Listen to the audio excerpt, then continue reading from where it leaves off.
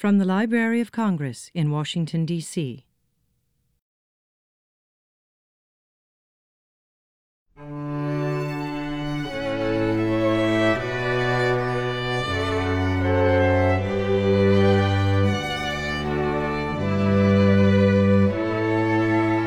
Personally speaking, the books that shaped me the most, again, starting when I was a child, were usually works of historical fiction.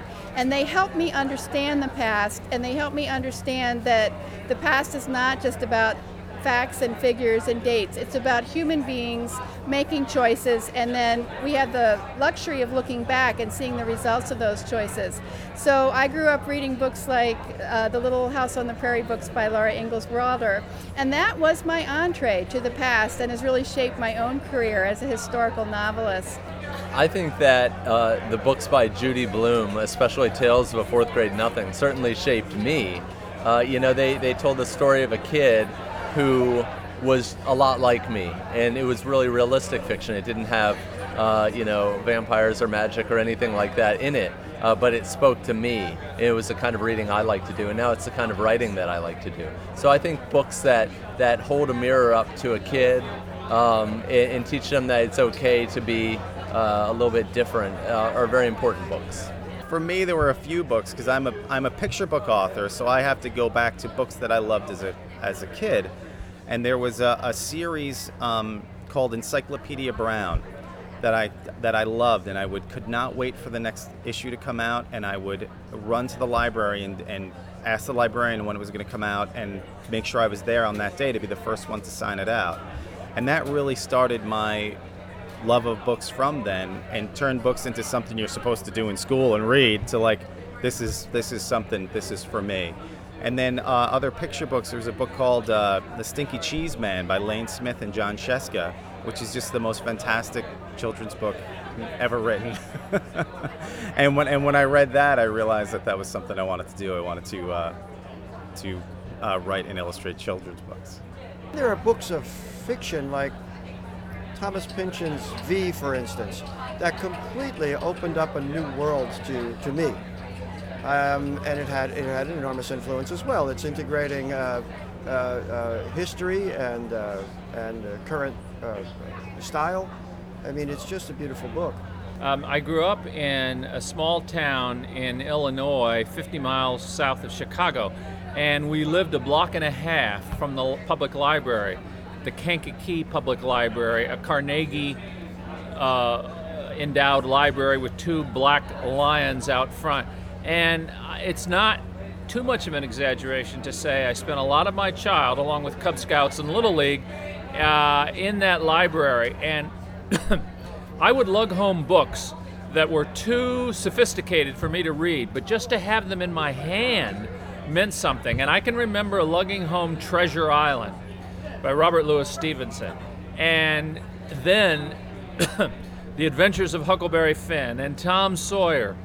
Those books by Mark Twain, and I mean, I grew to love other books, and I have just finished a large book about Ernest Hemingway.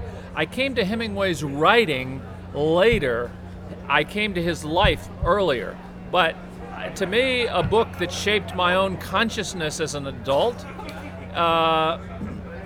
would be The Sun Also Rises, which is Hemingway's first published novel in 1926. 60,000 lyric words that I feel is an indelible book, as long as books are going to be read, books of fiction. The book that shaped me the most was Snowy Day and Whistle for Willie by Ezra Jack Keats. It was the first time in publishing history that there was an African-American lead in the book. It shifted the whole world.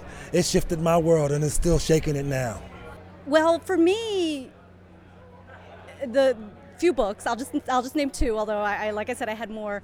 The first is Battle Cry for Freedom, and this is by James McPherson, a historian of the American Civil War. I think is a phenomenal book, and that really it drove me to want to do history. I first worked on the American Civil War before I ended up switching over to the Vietnam War.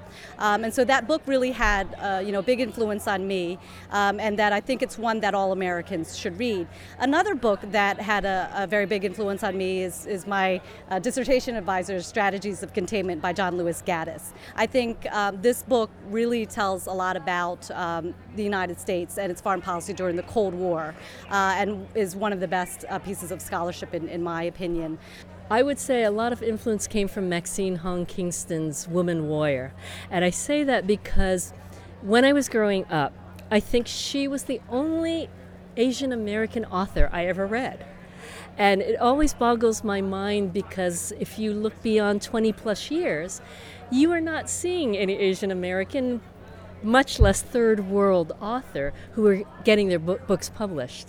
And I remember reading her in high school and just being kind of blown away by the fact that she took all these Chinese myths about women and wrote about them, and that we were fortunate enough to have that book in our high school, or else, and I think it really shaped my life in the sense that for the first time I realized that you could write about that. That you could go back in time and write about women in history or Chinese women in history who made a difference. And I think that even subconsciously kind of set me on that path, even though I didn't realize then. I'd say a lot of the physics books really influenced me, and I'm sure the nation, like Hawking's The Brief History of Time and those books. I think it started to take large concepts, difficult concepts to grasp, and people didn't necessarily, the authors didn't talk down to the reader, but explained difficult concepts in ways that we also could understand, and it was exciting. I think it's exciting. It's an exciting field, and I'm excited that I'm able to read books like that. I have access to books like that. In my own life, I have to say, I think Bukowski books, which is an odd thing for a 12-year-old girl to like, but I really liked Bukowski because he was very honest. And even though I didn't want to grow up to be an alcoholic postal writer, I still really enjoyed his writing. I appreciated his bravery and his courage and just being honest and showing his ugliness as well as his hopes for being heroic in his own way. And it made me feel less odd. I felt like I was able to be flawed and it was okay. Goodness, one of the books I would say really influenced me when I was growing up are books of autobiographies and memoirs and things like that I really enjoyed. Reading people's lives, their life story. It's hard to pick one, but I would say my childhood favorite, and this is not nonfiction, but R.L. Stine was a huge reading that I did when I was younger with the Goosebumps. And so the thriller books are something that I really, really enjoyed, and that's part of my childhood. So I'm really, really in love with those books. This has been a presentation of the Library of Congress. Visit us at loc.gov.